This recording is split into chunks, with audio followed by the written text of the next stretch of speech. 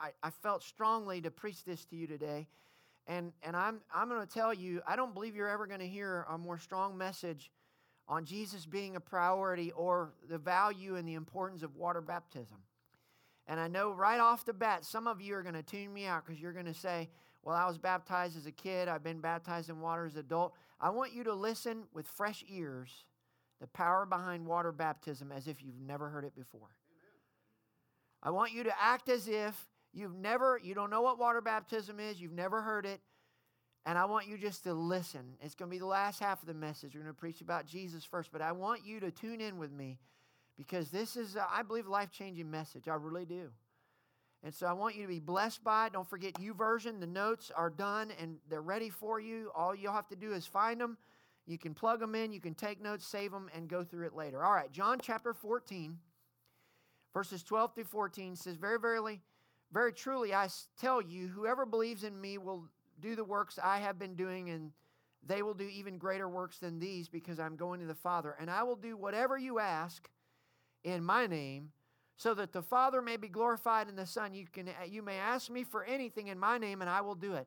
Right there, he is telling us very clearly, if Jesus is our number one priority, and we're doing things, living our life for him, we can't ask anything according to the Word of God. He's going to do it. That's a promise in the Word. Amen? Amen. Father, I thank you so much, Lord, for your Word. I thank you for what you're about to reveal to us. I pray, God, give us fresh ears to hear what the Spirit is saying. Give us fresh eyes to see your truths in your word. And I pray in Jesus' name that you would speak to us today and that you would anoint me to speak forth your word, not in word and tongue only, but also in power and in deed, in Jesus' name. And everybody said, amen. Hold your Bibles up in the air and let's boldly declare, Father, today, this week, by your grace, I'm going to be a doer of your word and not a hearer only, deceiving my own self. Now, Lord, anoint my ears, anoint my heart, anoint my spirit, my soul, my mind, and my body to receive the truth of your word. In Christ's name I pray. Amen, amen. Come on, high five 2 or 3 people as you're being seated. I love this. Some of you did it without me saying.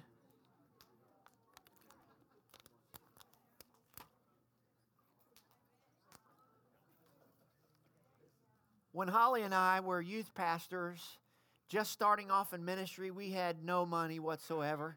And the car battery on our little Honda Civic, we had one car, a little hatchback Honda Civic that I had from when I was 17 years old. And we got married, and we used to have to, pull the front. It was one door, 2 doors, It was one for, and you'd have to pull the seat forward to get to Caitlin in the car seat, and it was just, but that's all we had. And the battery went out, and we could not afford to buy a battery. So I decided it was stick shift. I know they don't even sell cars that are stick shift anymore, but that's how I learned to drive. How many of you learned how to drive a stick shift before? And I would park the car on a slight incline so that I could throw it in neutral, let it roll down, pop the clutch. In second gear, what would happen?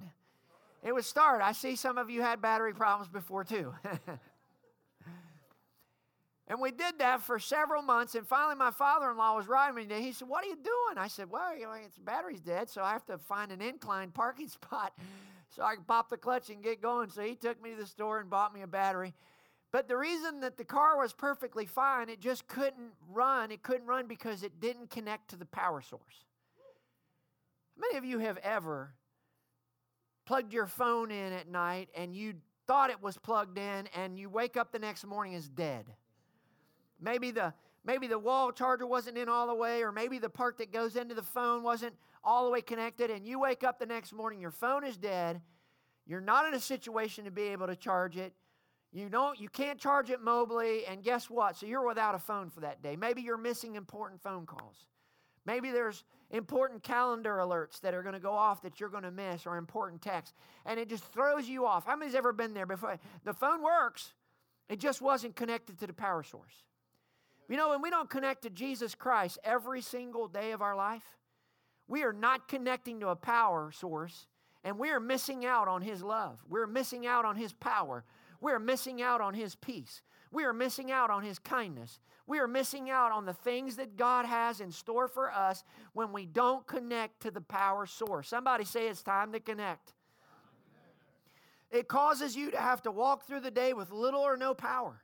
no victory, no power to fight off temptation, no fresh word to encourage you and give you life, no help. And if you do that long enough, it'll leave you singing all by myself.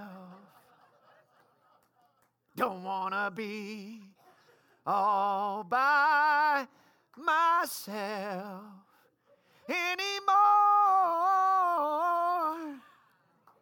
You like my Celine Dion rendition, don't you? Amen. Thank you, Mike. I appreciate that. I got a standing ovation back there. That's what it'll leave us by. And your life, your day without connecting to Christ will look a lot like my singing. Bad.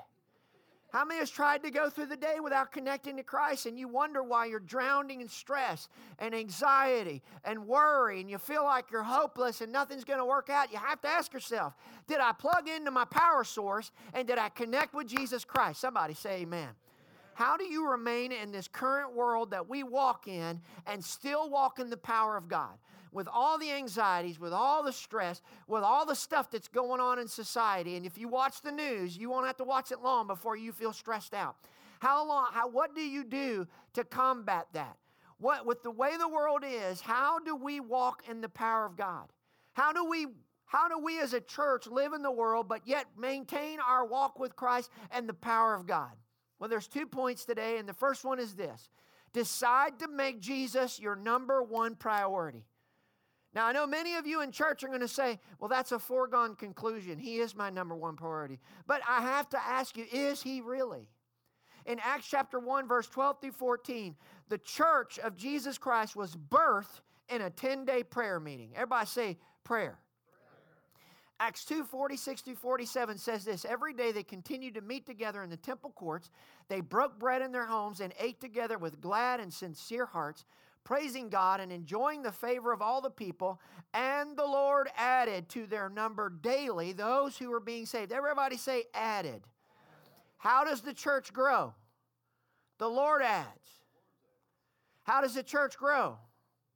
The Lord adds. Not a trick question. Let's try it one more time. How does the church grow? The Lord adds. Listen, when Jesus is first in the church, he adds. When Jesus is first in your life, he adds. 1 Corinthians 3, 6 through 7 says, I planted the seed, Apollos watered it. Paul's writing here. Paul planted the seed, Apollos watered, but God has been making it grow. So neither the one who plants nor the one who waters is anything, but only God who makes things grow. Listen, evangelism is a supernatural act of God working, of us working with God. So, first, Matthew chapter 9, verse 38 says this, therefore, pray the Lord of the harvest to send out laborers into his harvest. That's something we should be praying every day because it's the one thing God specifically said for us to pray for. Not the only thing, but one of the few. The Lord will not give us a harvest when he is not first. So Revelation 2, 1 through 5 says this, to the angel of the church in Ephesus write, the one who holds the 7 stars in his right hand, the one who walks among the 7 golden lampstands says this, I know your deeds and your toil and your perseverance, and that you cannot tolerate evil men, and that you put to test those who call themselves apostles, and they are not, and you found them to be false. So he's commending them. Verse 3 through 5, and you have perseverance and have endured for my name's sake, and have not grown weary, but I have this against you. This is not good when God says he has something against us.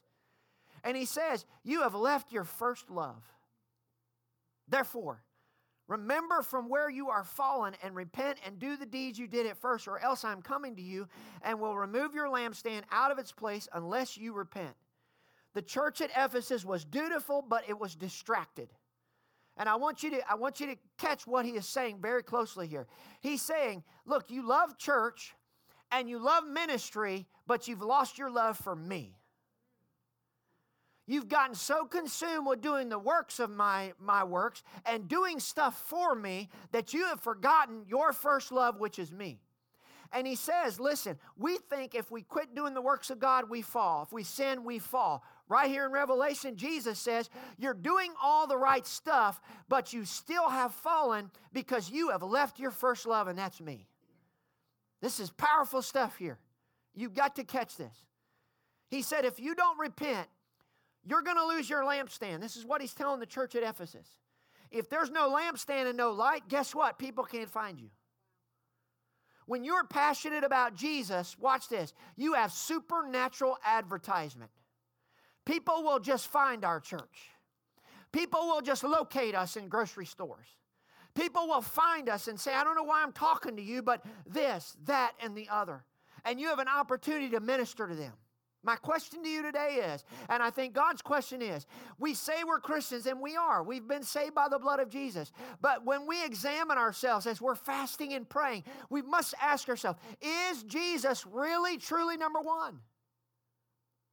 He will not assist us in growing and with the harvest if He is not first. Why? Because lukewarm Christians are a bad example to the world. 20% of churches are growing. 80% are plateaued or not growing. So it's out of passion within a marriage that children are birthed. And it's the same way with Jesus. Jesus sometimes becomes a means to an end. Sort of like a husband who serves the wife who's overcome with the duties of children. She begins to use the husband as a means to an end. In the same way, if we're not careful, we'll use Jesus as a mean to an end. You got to catch this now. Our relationship then with Jesus becomes a transaction and not intimacy. Jesus wants us to be intimate with Him first and foremost. It is not about what we can do for Him. It is not about rules and regulation. It is about a relationship with Him. Everybody say a relationship. So what do? Give me a bigger house, more kids. Bigger house, more kids.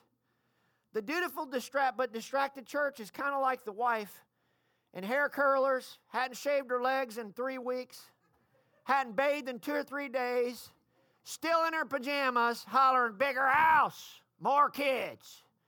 Bigger house, more kids. And you know what the Church of Jesus Christ is sounding a lot like? That woman.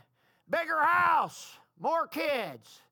Tired of renting at the theater. Want a house, more kids. Got to have more souls. Got to have more people. And while those things are great, Jesus is saying, whoa, wait a minute. I'm glad you have a heart to win souls. I'm glad you have a heart to have a home base that you can work out of. But I must be first. Somebody shout amen. Is this all right today? I wonder if that is what Jesus says. And I wonder if personally that's what our prayers are. In a demanding tone, here's what your word says. Bigger house, more stuff. I want more stuff. Better job, better car, bigger house. And Jesus is saying, whoa, how about just a relationship between you and me? Are you using Jesus as a means to an end? Do you get out your genie bottle, rub it, and say, oh, I need that new 2020 pickup truck. I need that promotion at work. I need. I want. And then we say our prayers and we put it back on the shelf. And then what happens? We go back the next day and we say, I need. And we put them back on the shelf. And we do it over and over and over. Some people's prayers is like, God, I'll serve you if. I'll pray and worship you if. I want. Everybody look at your neighbor and say, I want. It's like a 3-year-old at Walmart who throws themselves in the floor and beats the floor because they want the toy. I think I've shared it with you before, but I've been to Walmart before when one kid was doing that, and the grandma said no, and she picked him up, and she's trying to talk to him, and he just slapped her in the face. And I thought, I got a belt. Do you need some assistance? You know, and this was in Georgia, not Ohio. You can do little things different in Georgia than you can in Ohio. Let me just tell you right now. And I thought, and she just, oh, no, don't do that. And the mom comes over and, now, don't hit Granny. And he's trying to hit her. And I'm thinking, he's still alive. They haven't killed this kid yet. Sometimes we stand there and we say, give me the job. Give me the job. Give me the job. And we call pastor on the phone and say, pray, I got to have the job. I got to have the job. Or we can, give me the car, give me the car, give me the car, give me the car. I want. Give me, lend me, can you spare? I ain't got no underwear. That's exactly what we do. And if God doesn't give us what we want immediately, then all of a sudden we'll start repelling from church. Well, God didn't answer my prayer, so why would I bother going to church?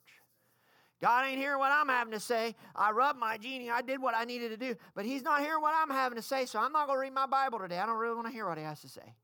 I don't really want to pray. I really don't want to get into His presence. Speak to the hand because I'm not listening. And while we may not say those things to God, do our actions show them that? So God stands up in heaven and God says, whoa, so you're only in it for what you can get out of it? And not for the fact that we're having a relationship? Is this okay today? God, I prayed, I didn't get the job. Perhaps there's a better job out there. Perhaps the reason you didn't get the job is He knows the manager would go crazy 3 weeks from now and fire you for no reason. Perhaps it's got nothing to do with the job, but God knows if He opens that door, you're going to meet little Sally Sue at the coffee pot and in 6 months wind up committing adultery on your husband or your wife. And maybe God is saying, that job is not good for you because I know the dangers ahead. This is a better situation for you.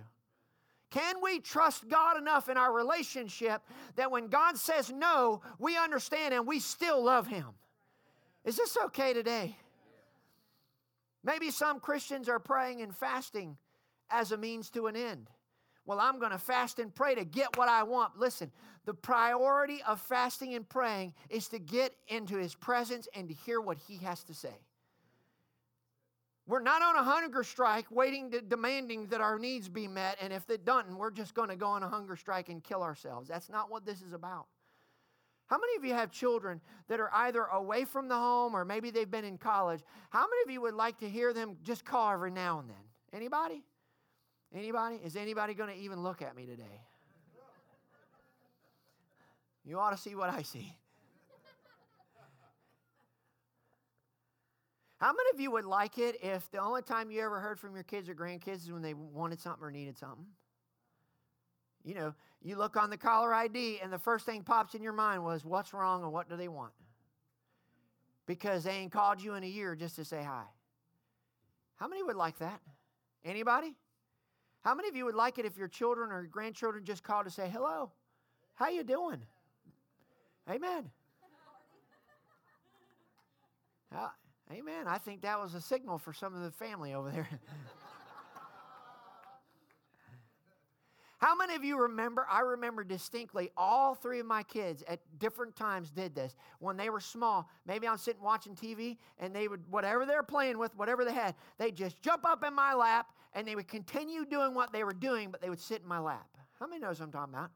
And sometimes they'd say, hey, Dad, let me show you this, Daddy. And they got some pretty, they're coloring or they're doing something. And they never asked me for anything. They just wanted to be in my lap. Were those not the best times ever? Were those not the most precious time? I mean, it didn't matter how bad I had to get up and go to the bathroom. I was going to sit there as long as they could. I would hold it till my back teeth were floating because my kids just wanted to sit in my lap and just be with me. How many likes that? Yeah. One of our daughters, which one was it? Caitlin? I can't remember if it was Caitlin or Haley. They would come up to us, the little bitty things, and walk up, the little diaper sagging where it's full, and they'd say, hold you. What they really want, they want me to hold them. But they were going to say, hold me, right? Hold you, hold you. So who could resist that? You pick them up, you have a great time. I have a question for you. When's the last time you went in the prayer closet and said, you know what? I don't want anything from you. I just want to sit in your lap. When's the last time you picked up the word and just said, God, just talk to me? When's the last time you got in the car on your way to work and you said, Jesus, I'd like for you to just sit in the seat and just ride with me to work? The precious times that I had when my kids would climb up in my lap, sometimes there were really no words. They would just come get in my lap and sit there. Were those not precious times? When's the last time you've gone in the prayer closet and just quieted your mind and just said, Lord, I just want to be in your presence. If you don't talk and I don't talk, that's okay as long as we're together. How many of you know you can go down the road and you can ride down the road in your vehicle, and if you're on a long trip, you and your spouse, you don't even have to talk for 2 hours. You're comfortable in a close proximity without having to talk. How many of you ever been in a situation where you go out to eat with somebody new and you're trying to find something to say? You ever been there before? You're trying to find, how am I going to? But then when you're with someone who you're very close to, you can ride 2 hours down the road and not say a word. Anybody ever experienced that before? You know, when are we going to get to the place in the kingdom of God where we can be in the presence of Jesus and not feel like we have to say something, ask for something, or do something? How many of you would like it if your children or grandchildren, instead of just wanting something from you, made you the priority? So I have quite a question for you today. Is Jesus your number one priority? Do you want to stay connected to Christ? Is He really first? See, part of the occupational hazard of serving in ministry is losing your relationship with Jesus. It's so easy to become about the other stuff, the bigger house and the more kids, that you lose sight of, wait a minute, it's about Jesus. Where is my relationship with Him? To start your day with unbroken intimacy with Jesus and pray throughout the day is a beautiful day in the kingdom of God. Somebody say hallelujah. Give Him the first of the day. Let Him be first. Listen, no amount of work can replace a missing lampstand. No matter how hard we work as a church, if it's in the dark, nobody can find us. The way we keep our lampstand bright for this community is Jesus is first. I have a question. Can He look down at Bridge of Hope Church like He did Ephesus and say, you're doing all the right stuff, but I'm no longer the priority? And you can send all the mailers out you want, knock on all the doors you want, but until I'm really first, you're doing it in the dark and people can't find you.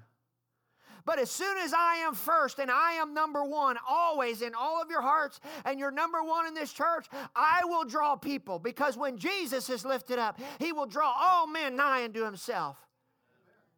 Somebody shout amen. The church without Jesus being the number one priority is like a dog with a pork chop around his neck begging to be played with. I wonder. Listen, the community isn't interested because they're not interested in church. They need Jesus. And as long as we give them Jesus, He's going to draw people. Somebody shout amen. Is this okay? Y'all are looking at me today like I'm preaching the Quran. I promise it's the Bible. What you are trying to minister out of when you are trying to minister out of an empty well without Jesus being first, it will not work. Is Jesus first in your personal life? Is He first in our church? Is He first in us when we greet at the door? Is He first in us when we're down in kids' church working? Is He first in us when we're leading worship? Is He first in our lives? There's an alarming number of pastors who are resigning churches. They're actually renouncing their faith and they're walking away altogether. It's because they never loved Jesus to begin with. Do you know how many senior pastors will resign their churches, give up their pulpits, and never return to the ministry again every month? Ready for this? 1,600. 1,600 pastors in America will resign and walk away from their pulpits and the ministry altogether every single month. And the reason is because it's not about Jesus. They have lost their first love, and it has become about what we can manufacture. It's coming about filling seats with people in them. And listen, the Mormon church is a growing church right now. I wouldn't exactly tell you they're going to help you get to heaven, but they can attract a crowd. It's not about attracting a crowd. It's about telling people Jesus has got to be the priority in our lives. Period. Have you left your first love? Do you spend time with Jesus on a regular basis? Was there a time in your life when you felt more closer to Jesus than you do now? What a great time while we're fasting and praying to do that. How else can we make a decision for Christ? Are you ready for this? Decide to be water baptized. Everybody look at your neighbor and say, listen closely for the next few minutes. Well, water baptism What is water baptism and why is it important? Well, it's an important step that shows others that you've personally accepted Jesus Christ. It indicates and it identifies with the death, burial, and resurrection of Jesus Christ. And three major things happen. It shows to everybody you're a follower of Jesus Christ, you're beginning a changed life in Christ, and you're part of a new family. So what does the Bible say about water baptism? Water baptism is symbolic of the washing away of our sins. Acts 22:16. Watch this. And now, why are you waiting? Arise and be baptized and wash away your sins, calling on the name of the Lord. We know that the blood of Jesus washes our sins away. And what water baptism does, it's an outward symbol of an inward work that has already happened. It is symbolic of what has already taken place in us. Number two, water baptism is following in the footsteps of Jesus Christ. Matthew 3:16, when he had been, Jesus, been baptized. Baptized literally means full immersion, to be completely under the water, fully wet. Watch this. Jesus came up immediately from the water. He was down all the way under the water. He came up. Behold, the heavens were opened to him, and he saw the Spirit of God descending like a dove and alighting on him. So Jesus goes down under the water and comes up. I have a question, just like last week. If Jesus could do and accomplish everything he came on earth to do without fasting, then why did he fast?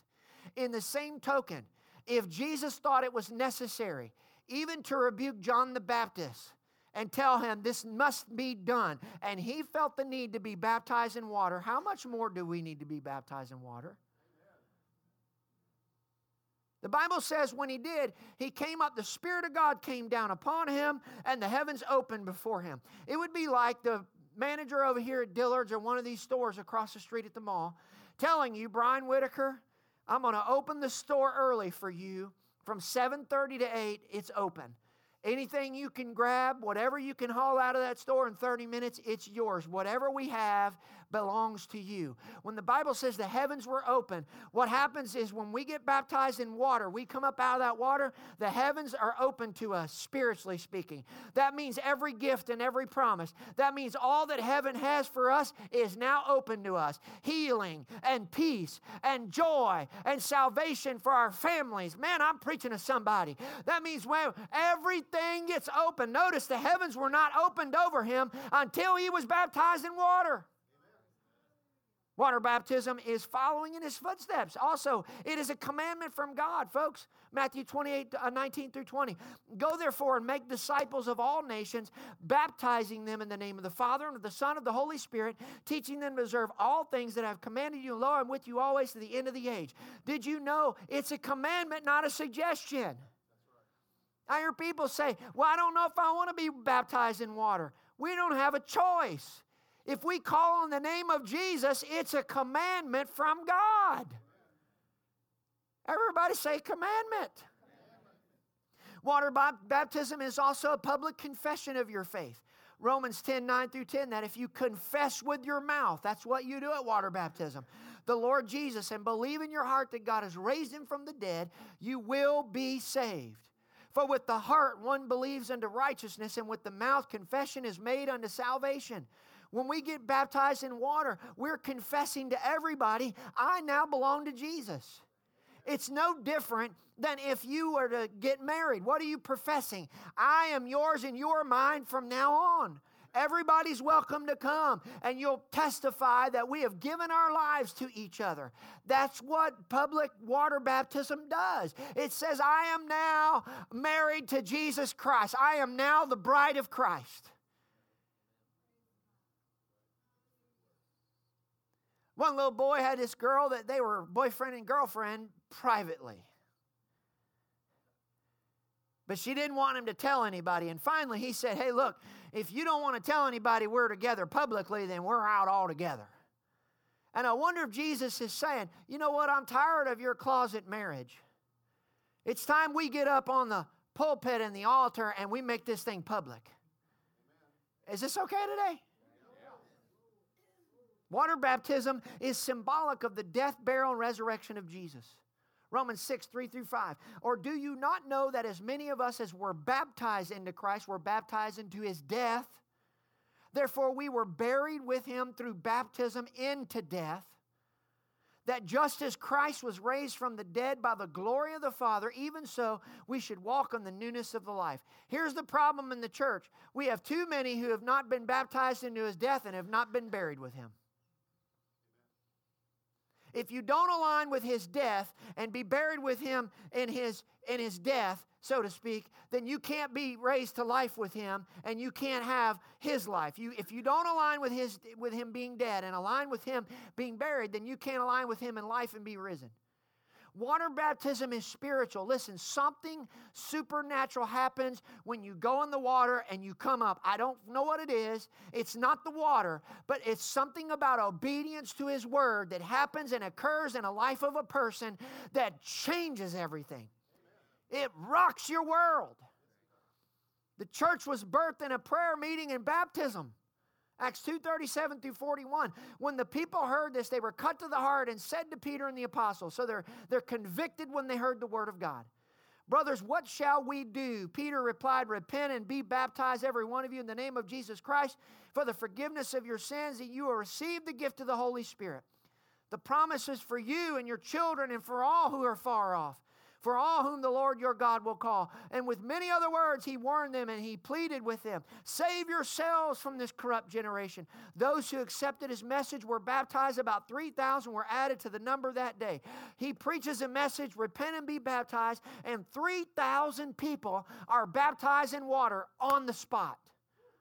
Listen, the early church was obsessed with baptisms. Both water and the Holy Spirit. And I'm going to begin a series next week on the baptism of the Holy Spirit. You don't want to miss it. Well, I preach for weeks on it. Hebrews 6:1 through 2 says this, therefore, having the discussion of the elementary principles of Christ, let us go on to perfection, not laying again the foundation of repentance from dead works and of faith toward God, of the doctrine of baptisms, of laying on of hands, of resurrection of the dead, and eternal judgment. There were 6 foundations of Christianity, and baptisms is one of them. And sometimes we act in the church as if it's a luxury item. Well, I don't think I want that. It's not a buffet bar. I'll take the fried rice and I'll take the chicken, but you keep the egg roll. That's not how it works in the kingdom of God. Water baptism is the covenant seal of a new covenant. What is a covenant? A covenant was something you entered into with the shedding of blood. And it was only broken by blood. That's why marriage is not a commitment. Listen very closely. Marriage is not a commitment because a commitment lasts only as long as the committer's willingness to keep the commitment. It's not a contract, that's a business deal. It is a covenant that's supposed to be only broken by blood. Now, I want to say something here. I'm going to shock you with some of these statements, so just hang with me. I'm not going to get perverted, but listen. Our sex organs are connected to our spirits. A piece of paper does not make you married, sex does. That's why if you've not consummated the marriage, you can go to the judge and get an annulment. Because sex is what makes it the real deal. One reason you have sex is to remember your covenant, whether you feel like it or not. You seal the deal, listen, of marriage by having sex. You seal the deal with Jesus by being water baptized. I can't talk strongly to you enough about the importance of water baptism. I don't know if the early church would even consider you saved if you've not been water baptized. Now listen, I'm not preaching. Don't anybody leave. The pastor said if you ain't water baptized, you ain't saved. You get saved by the blood of Jesus Christ. But you can't find anybody save the thief on the cross that had the opportunity to be baptized in water that didn't get baptized in water in the New Testament. When they got saved, it was an automatic thing. I'm going to be baptized in water to let my public confession of faith be known. If you want to see what God intended for marriage, go back to the beginning, Genesis 2, and that'll teach you what marriage is supposed to be like. If you want to see what God intended for the church, go back to the beginning in Acts chapter 2, and you'll see what the church is supposed to act like. Somebody say amen. Amen. What if you can be water baptized, but you won't? Well, the Great Commission is not to make Christians, it's to make disciples. Listen, I've never met a person who did anything worthwhile for Jesus that wasn't baptized in water. Amen. Discount Christianity's everywhere. If you can't get wet for Jesus, you won't do much else for him. That's right. Listen to this, Colossians 2:11 through 12. Watch this. In him you were also circumcised with a circumcision not performed by human hands. So he's talking about the value of circumcision in that covenant. In the Old Testament, leave this up, he told Abraham and all his descendants that the males were to get the foreskin of their penis cut off, and that was a sign that they had a covenant with God. That was their end of the deal. Your whole self, ruled by the flesh, was put off when you were circumcised by Christ, having been buried with him in baptism. Listen, you got to hear what I'm saying here.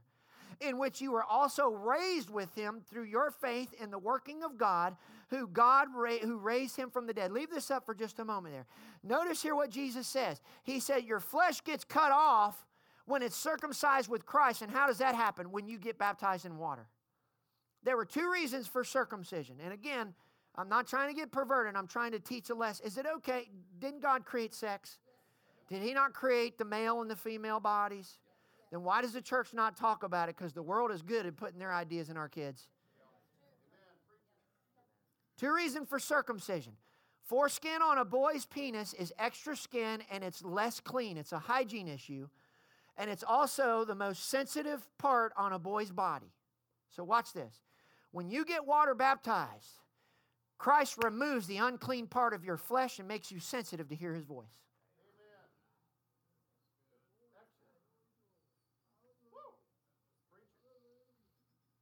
The same thing that happens for a boy on day 8 of circumcision, or now, it used to be day 8, now it's at the hospital when they're born. The same thing that happens for a boy then happens to our spirit man when we're baptized in water. Here's the problem. When we don't get baptized in water, then what happens? That the flesh not being cut off and we can't hear from God. I'm telling you, this is the Word of God, amen? When a person is not baptized in water, they remain an adolescent because they haven't had their flesh cut away. And Jesus said in Colossians right there, he said the way you get circumcised and the way you get all that junk out of your life is to be baptized in water. Is that what the Scripture says? When we get baptized in water, Jesus removes the unclean part. Look, water baptism actually baptizes you into Christ. Oh, I want to see that in Scripture. Glad you asked. Galatians 3, 26 through 27. So in Christ Jesus, everybody say in Christ Jesus. You are all children of God through faith.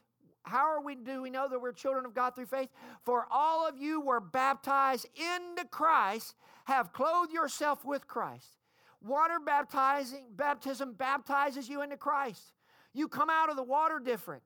You don't come out the same way. Everything changes. I remember when Holly was baptized in water in the Jordan River, she said, the first one took. I said, we're in the second time we're in Israel. I said, look, this is the Jordan River. You need to be baptized. Well, fine, whatever. I go in the water, I come out. She come out of that water. If I wasn't holding her up, she'd have drowned. Spirit of God came on her. And man, she was speaking in tongues. She lost all bodily function whatsoever. She couldn't hold herself up. I had to hold her up. She was just crying. And you know what? Instead of me just explaining that, let me just show you what happened to Todd Daves when I baptized him in March in the Jordan River. Take a look at this.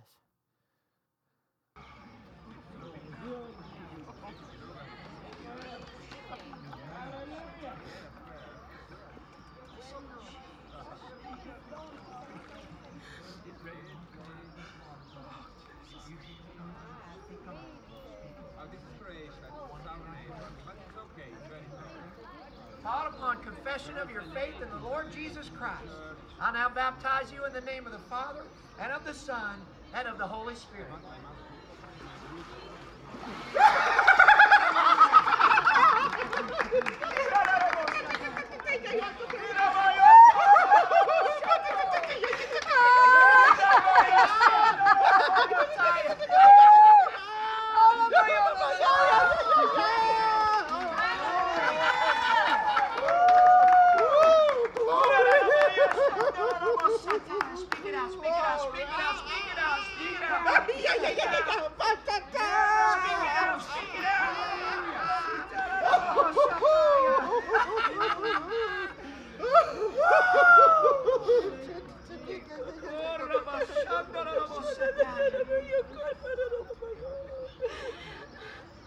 Oh, Jesus.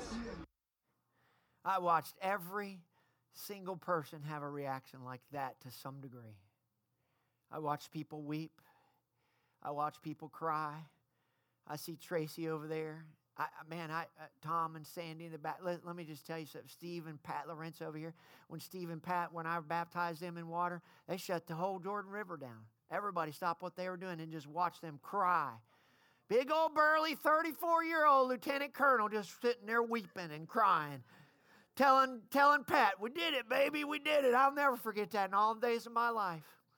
Something happens when we obey God and we're baptized in water. It's a supernatural act. And the problem that we have in the church in America is pastors are trying to feed babies who haven't had their flesh cut off and they hadn't been baptized into Jesus. And it's no wonder we can't make disciples. If we're not willing to be baptized for Jesus, again, we're not going to do much else for Him. And listen, water baptism is the first step to say, hey, I belong to Christ. And listen, if you were raised Catholic or something like that, you were sprinkled as a baby, that don't count. You have to make that decision for yourself.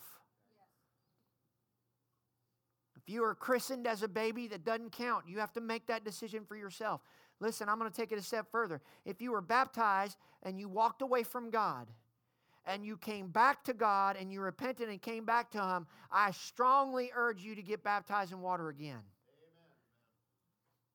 You have to understand, you have to accept Christ on your own. Our next water baptism is scheduled in 2 weeks. And I'm telling you, when Jimmy Evans preached on this at a pastor's conference, and he preached on water baptism, I went out there, they had a scheduled time. This is at a pastor's convention. I watched hundreds, if not thousands, of preachers line up in the heat of the day in Texas to go outside in a parking lot and be baptized in water. I was baptized at 8 years old, and I big time walked away from God. I felt the tug at my heart when I was a youth pastor, and I asked my pastor to baptize me. I was baptized again as a youth pastor. And then my third time I got baptized in water was at the Jordan River as a pastor.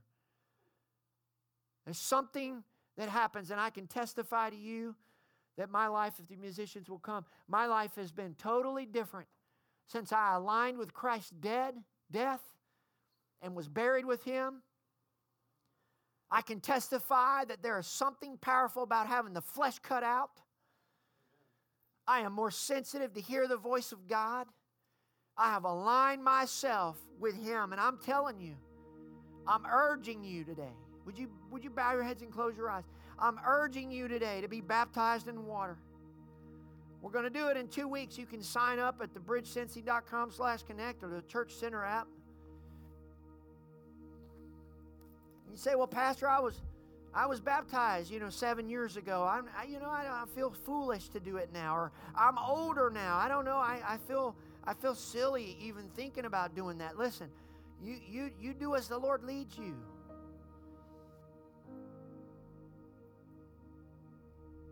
If at any point you walked away from God,